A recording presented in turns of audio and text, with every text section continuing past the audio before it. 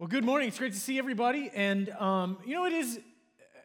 it's a little bit weird. Cody kind of introduced me a few minutes ago. And I know we've got some folks who are new today, but I look out and I see a bunch of faces that I don't necessarily know. And the reason that it's weird is because typically I can look out and say, hey, that's somebody who's here for the very first time.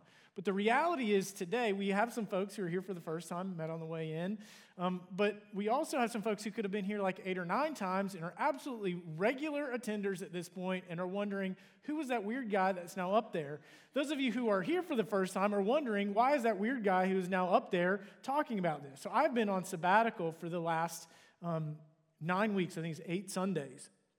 And so it's good to be back. It was a great summer, and so I appreciate our elders and you all in allowing me to do that. I'll tell you because people have asked, how were things and stuff like that. The biggest thing for me that the sabbatical did is allow me to be a dad. Now, it's not like I'm not that when I'm here on Sundays, but like over the last 8 weeks, like that was my primary focus. And so got a chance to follow my son around the country this summer as he played baseball, which is for me, that's one of the greatest things that I could do. And so we had a lot of fun together this summer. But yet at the same time, I'm glad to be back, to get life back to normal. Because some of you know me, I'm disciplined and structured, and the last 8 weeks have been very undisciplined and unstructured with all kinds of different things that are happening and stuff like that. And so I'm looking forward to getting things back to normal this week as the kids go back to school. And very much today is a rip the Band-Aid off Sunday. We pulled into the driveway at 3 a.m. And so that wasn't planned. It was flight delays and things like that. But I'm here. I said at the first service, I don't know if a pastor has ever fallen asleep in their own message before, but there's that potential this morning. It didn't happen in the first service, so we'll see what happens here. But let me just say this. If I haven't met you yet, I would love to do so, to be able to introduce myself to you. And so I'll be available after the service. I'll kind of head out there somewhere. Because we got our big table out there, which Melissa will talk about at the end of the service. But I'll be out there, and would love to have you introduce yourself. If you have questions about the church or anything that you hear, would love to answer those questions. We always want you to feel free to ask questions. And so maybe you could just stop by real fast and introduce yourself and say, hey, I've been here like 7 times now. Glad that you're back. And so that would be wonderful. So anyway, let me pray for us, and then we'll get into the new series that we're beginning today. So let's pray. Heavenly Father, thanks so much for just the ability to gather together today, the privilege of being able to gather together and to sing praise to you. God, we recognize who you are, the creator of heaven and earth. We recognize today that our lives are in your hands. God, when our sin separated us from you, that's all the wrong things that we've done and just who we are in our sinfulness. It separated us from you, but you pursued us with your love and your grace, and you sent your one and only Son, Jesus, who laid down his life for us so that by faith in him, we could come into a relationship with you that should change everything about us and last forever. God, as we gather together today in this room, or maybe some folks online who are watching, maybe there's somebody who hasn't yet taken that step across that line of faith, and God, well, we're talking about something different today. Maybe through the work of your Holy Spirit, you would draw them to yourself so that they would say yes to you and experience the life that you've given to us. And so, Father, as we think about your word today, pray that you would just still our hearts, quiet our hearts so that we can hear from you. And learn the things that you would have for us and help us to have the courage to take the step and apply them so that we can be the people that you desire us to be and live the life that you desire us to experience, because we recognize, God, I believe that life is the best life that we could ever live. So just continue to meet with us, have your presence with us today, and it's in Jesus' name that we pray. Amen. So I want you to think about something with me really quickly. What makes a great team? What makes a great team? Now, I'm going to just preface all that I'm going to say with this. I'm going to talk about sports this morning. I love sports. I know some of you probably don't care about sports, but since I've been gone a long time, I want to talk about what I want to talk about today, and so I want to start by talking about sports. And in fact, in this series that we're starting, you can see from the graphic, it has a sports theme to it, so we'll hit on sports a lot over the next couple of weeks. And so again, if you're not into sports at all, just bear with me, especially at the beginning of messages. I promise it will all make sense in the end. But I want you to think about team. What makes a great team? Think about this. If you were the general manager of a team, and so your job is to put the best team together that you possibly can, how would you go about doing that? What makes a great team? If you were the general manager of an NBA team, a basketball team, probably the first thing that you would think is, we got to have a superstar. You cannot win without a superstar. And the reality is, once you get one superstar, you really need two. But the truth is, if you had a big three, then you're really good. If you just have a big three, it almost doesn't matter who else is on the team because you can fill in the gaps and create something that's good. And so maybe that's what it is that makes a great team. It's a superstar. As I mentioned earlier, we are starting a new series of messages today. It's called Church as a Team Sport. And so we're using that team language to think about the church a little bit as a metaphor. You know, the truth is that there are some churches who follow that idea. And the church is built off of a superstar. If we just have a superstar, that's what we need to be successful, because people will show up, people's lives will be changed as a result of that superstar. And so then the church is built off of one single person. And that single person might be the main teacher in that church, or it could even be a worship leader or something like that. But it's built off of one single person. Now, the interesting thing about that is, from a distance, that can look really successful, because people will show up to come see a superstar. But I have done a lot of reading about church health, done my own personal study on what makes churches healthy, and I want you to know, churches that are built off of one single person, that is not healthy. In fact, I could give you example after example. Though churches do this a lot, I could give you example after example of churches that were built off of that model. They had that one superstar thinking that they were successful, and then for different reasons, the superstar falls, and then the damage that resulted from that. See, I don't think a church is like a basketball team. There's just not enough players. But maybe the church is more like a baseball team. It's like building a baseball team.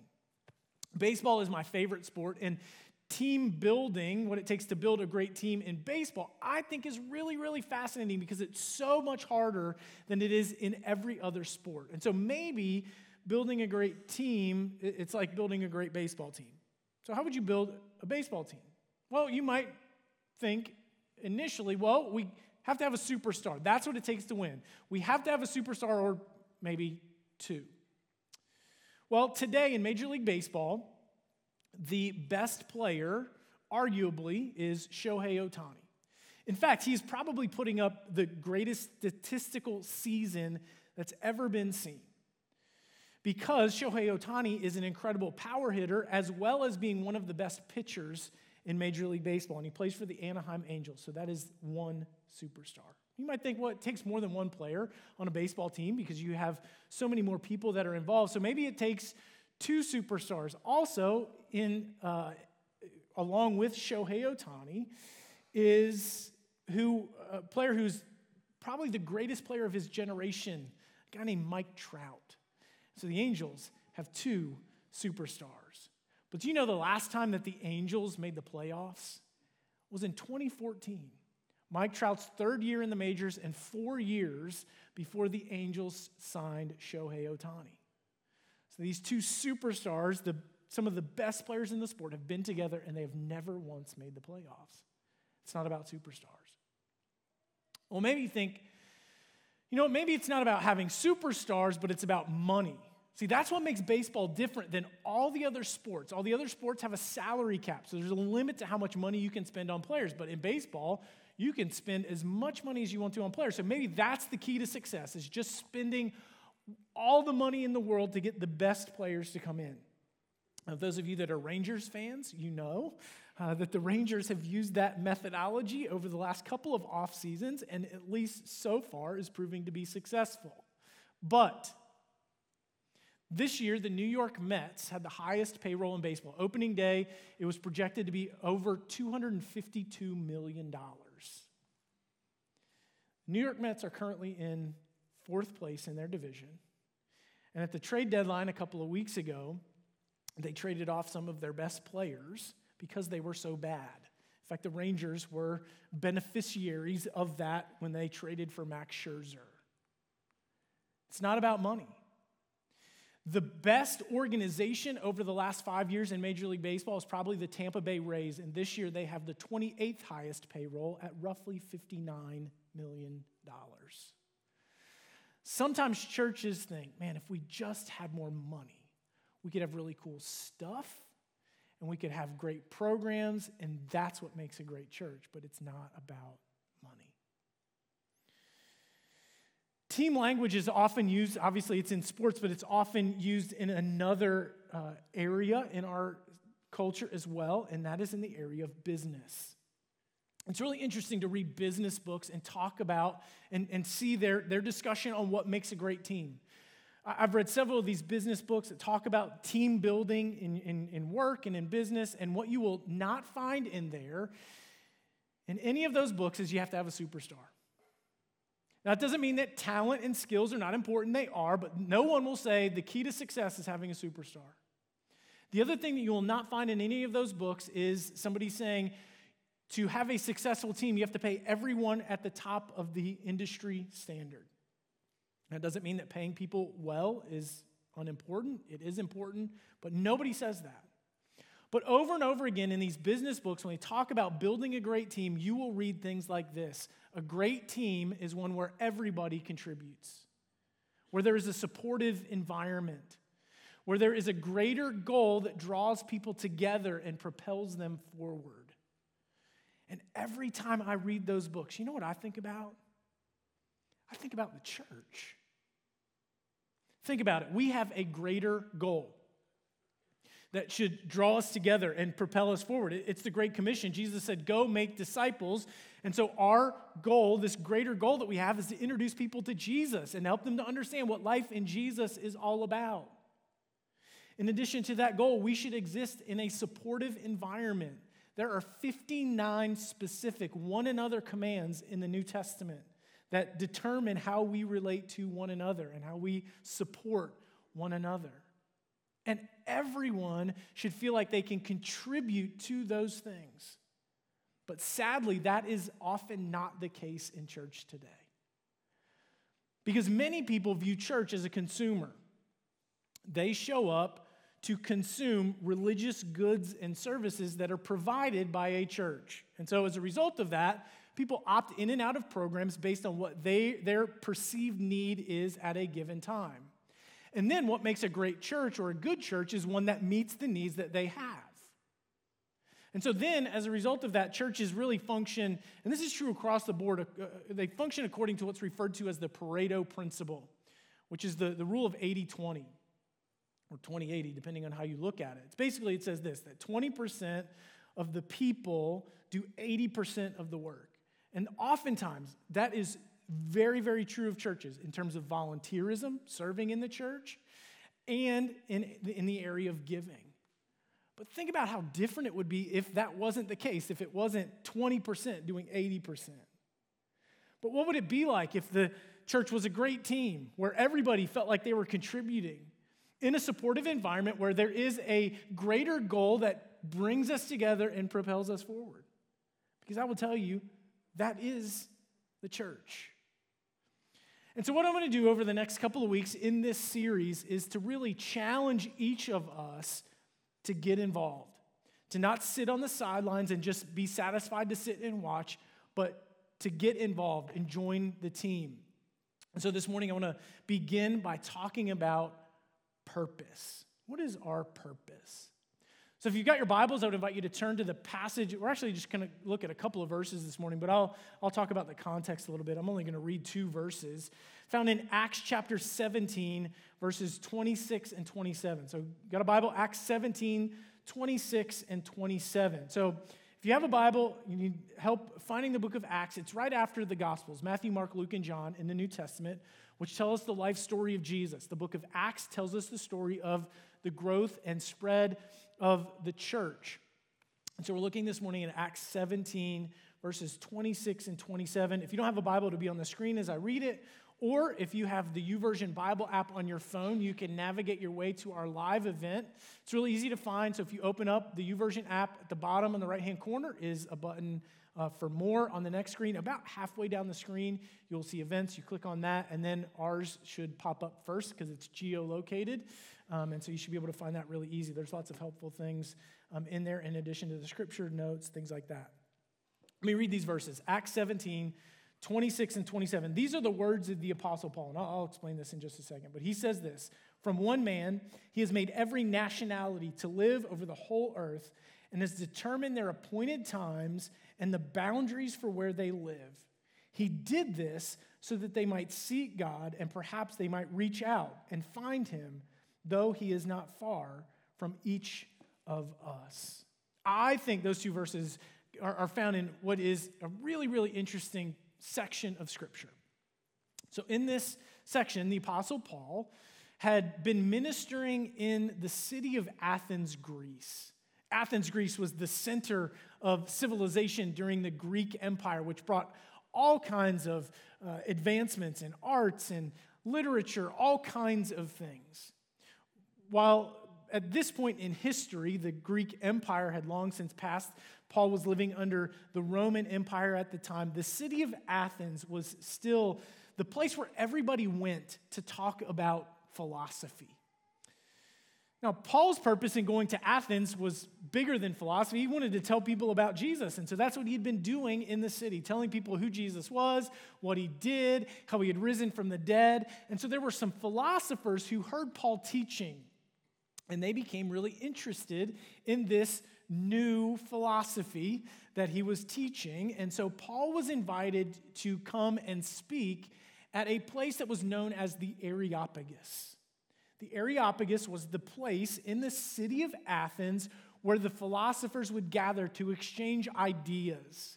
And so they would talk about things like metaphysics and epistemology. If you don't know what those two things are, I'm not really sure that I know what they are either, but I know that philosophers talk about those things as they try to make sense out of life. And so they invited the Apostle Paul. They were curious about what he had been teaching, so they invited him to come. Well, there at the Areopagus, there were all of these statues dedicated to all of these different gods. And so all of the gods of Greek mythology had a statue that was represented there. Zeus, Athena, Poseidon, you name it, there was a statue there. And in addition to that, there was also one more because they wanted to make sure that they didn't miss anyone. And so there was another statue that was dedicated to the unknown God. And so Paul knew that.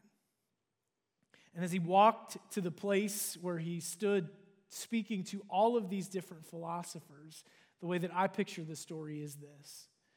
Paul stood and said, "Men of Athens, as I stand before you today, I do so in recognition of all of your knowledge and learning. As I walked in, I saw all of the statues, beautiful pieces of art that were dedicated to all of the gods. But then I noticed at the end of that line, there was that statue that was dedicated to the unknown God." He said, "Today, what I want to do is tell you about that one." He said, "The God who made the world and everything in it, he's the Lord of heaven and earth.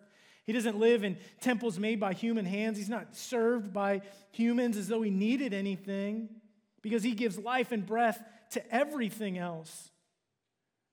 And this is where we want to focus on this morning. From one man, he made every nationality to live over the whole earth. Here, pay attention to this.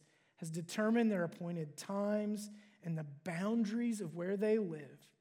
He did this so that they might seek God, and perhaps they might reach out and find him, though he's not far from us. For in him we live and move and have our being. In the rest of the time that we have together this morning, I want to focus in specifically on what Paul said in the second half of verse 26, where it says he has determined their appointed times and the boundaries for where they live. You ever thought about that? That God had a purpose and a plan behind the time in which you live and the place where you live. God has a plan for us being alive when we are and living where we do. What I want you to know is this: you are called for such a time as this. That phrase, for such a time as this, actually comes from the book of Esther. We read about Esther's story in the Old Testament. And to make a long story as short as I possibly can, Esther lived in a time, she found herself as the queen of Persia, living in a time known in Jewish history as the time of the exile. So she was Jewish, but at this time in history, there was no Israel, there was no Judah, they had already fallen, so there was no nation of Israel. And most of the people who were living around Israel, they had been removed from their homeland and scattered across the empire in different regions. And Esther and her uncle Mordecai were two of those people. Well, one day, a man named Haman went to the king and said his idea was to get rid of all the Jewish people. He hated Jewish people. He was intent on genocide. And so he went to the king and said, hey, king, what do you think about this? And the king was like, I don't really care. Do whatever you want. It's fine with me. I'll write an edict and we'll exterminate all of the Jews. And so Mordecai went to Esther and said, Esther, you have to do something about this. You've got to go to the king and tell him that he can't do that. There were at least two problems. One was no one knew that Esther was Jewish. She had been hiding her true identity. And number two is that Esther couldn't just go in front of the king, even though she was the queen. She couldn't just go into his presence if uninvited, because if she did that, there was a possibility that she could be put to death. But in an effort to try to convince Esther, Mordecai said to her, listen, he didn't use the word God, which is an interesting thing about the book of Esther. The name of God is never mentioned. But he said, you are where you are for such a time as this. And I remember hearing that story growing up in church, thinking to myself, man, like one day I want to be like Esther. I'd love to be used by God to do something significant for the benefit of other people for such a time as this. But God has appointed the time and the place where you live. You are called for such a time as this. Now, some of you might be thinking, though, wait a minute, I'm not really sure that I'm called to do anything. Maybe that's because you grew up the way that I did, and to be called to do something meant that you had a very specific experience in which God told you or led you, whatever the language is that you want to use, exactly what he wanted you to do. Part of the reason that can be our expectation is because of stories that we read, where God shows up and there is some kind of very specific experience that leads somebody to do something, much like what we read in the book of 1 Samuel. 1 Samuel chapter 3. It's the call of Samuel. At this point, Samuel was just a young boy serving in the tabernacle. His job was to make sure that the candles never went out in the tabernacle. And so one night, Samuel was serving in the tabernacle and he heard a voice, Samuel, Samuel. His assumption that it was Levi, the priest, who he was living with at the time. And so he went in to where Levi was laying down asleep, and he went in and he said, here I am, you called me.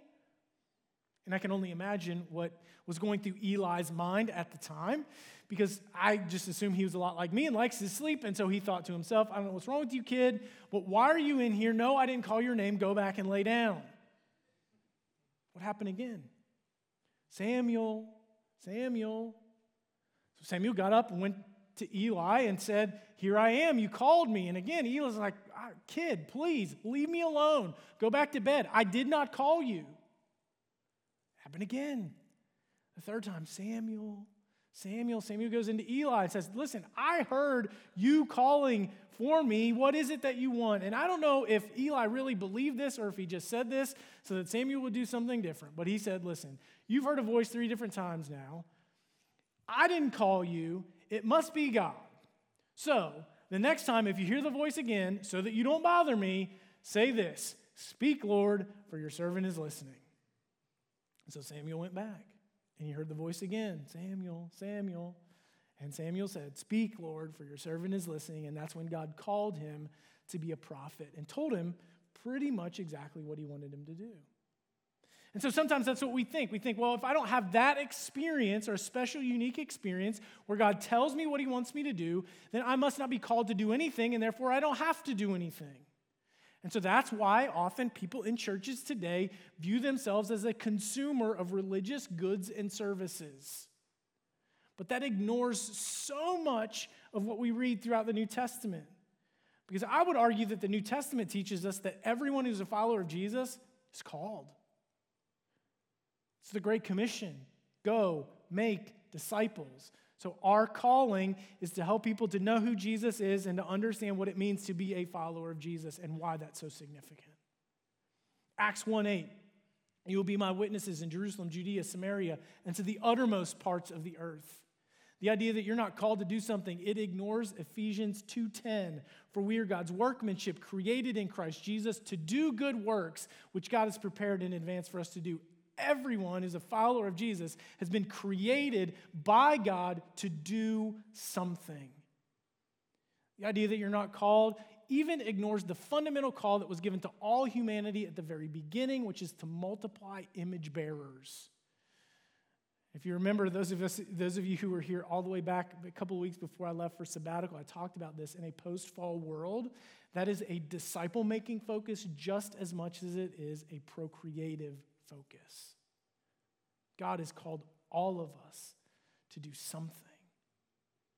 God has established the times and the places that we live for a purpose. Verse 27 says, he did this so that they might seek God and perhaps they might reach out and find him, though he's not far from any one of us. God established the times and places that we would live so that we would find him and be brought into a relationship with him. And for those of us who are followers of Jesus, once we've been brought into that relationship, then our purpose changes, it shifts focus, and now our responsibility is to help people to know God and follow God. That's what we've been called to. You know, sometimes I wonder if this is not the case. Why don't people have more of these? Because sometimes they do. People have these special experiences, but maybe the reason that God doesn't call us as much as he used to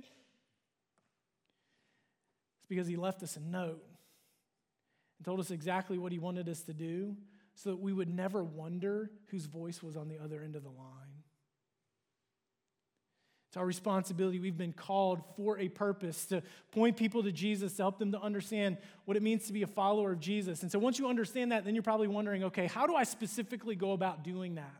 How do I know very specifically what I'm supposed to do? I mean, generally I understand this, but how do I know the way in which I'm supposed to live that out every day? I love reading stories, books, watching movies, or maybe even watching television shows that have a narrator in them. Because the narrator gives us a broad perspective that helps make sense out of the different events that the characters go through as they go through them. One of my favorite shows growing up was the show The Wonder Years. So if you're around my age, you probably remember that show. Hopefully you remember it fondly. But it tells the story of Kevin Arnold, who was growing up just towards the end of the Vietnam War. And so it's told from the perspective of adult Kevin looking back at the experiences that he had as a teenager growing up. And it's adult Kevin who makes sense out of these formative experiences that he went through, even though he didn't understand all of what he was going through at the time. And so sometimes I think, man, it would be great to have the narrator's perspective on life. To understand specifically what I'm supposed to do in a given situation or what I'm supposed to learn when I go through a given situation in my life. But you know what? We're just the characters. We're just trying to do the best we can to make our way through life. But you know, the great thing is this. We know the narrator.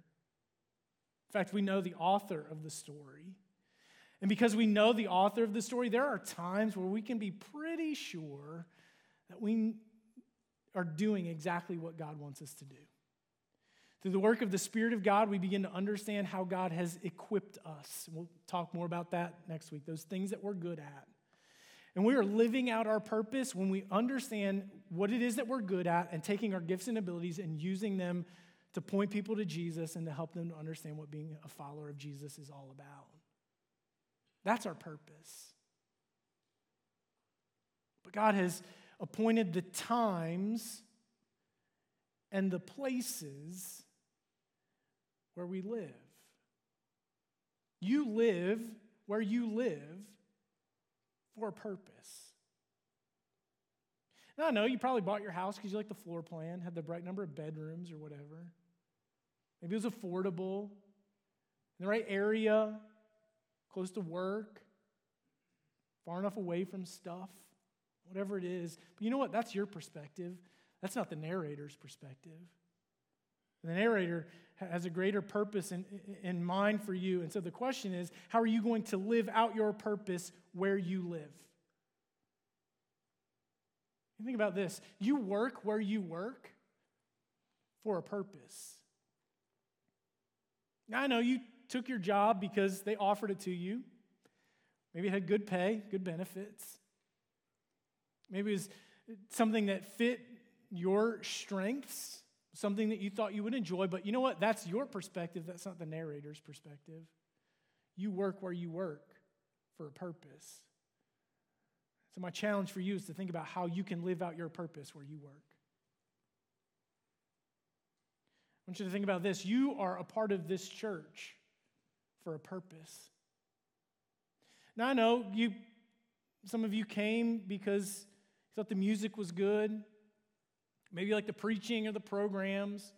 Maybe you came and then you came back because the first time that you came, you felt at home. And I understand all of that, but that's your perspective. It's not the narrator's perspective. So the challenge for you is this: how can you live out your purpose in this church? Because God's got a plan for you to use your gifts and abilities to point people to Jesus and help them to understand what life in Jesus is all about. You can't just sit on the sidelines. You've got to get involved, because here's what makes a great church. A great church is one where everyone feels like they're contributing in a supportive environment, where there is a greater goal that brings us together and propels us forward. That's the church. And so I want you to get involved. Will you pray with me? Heavenly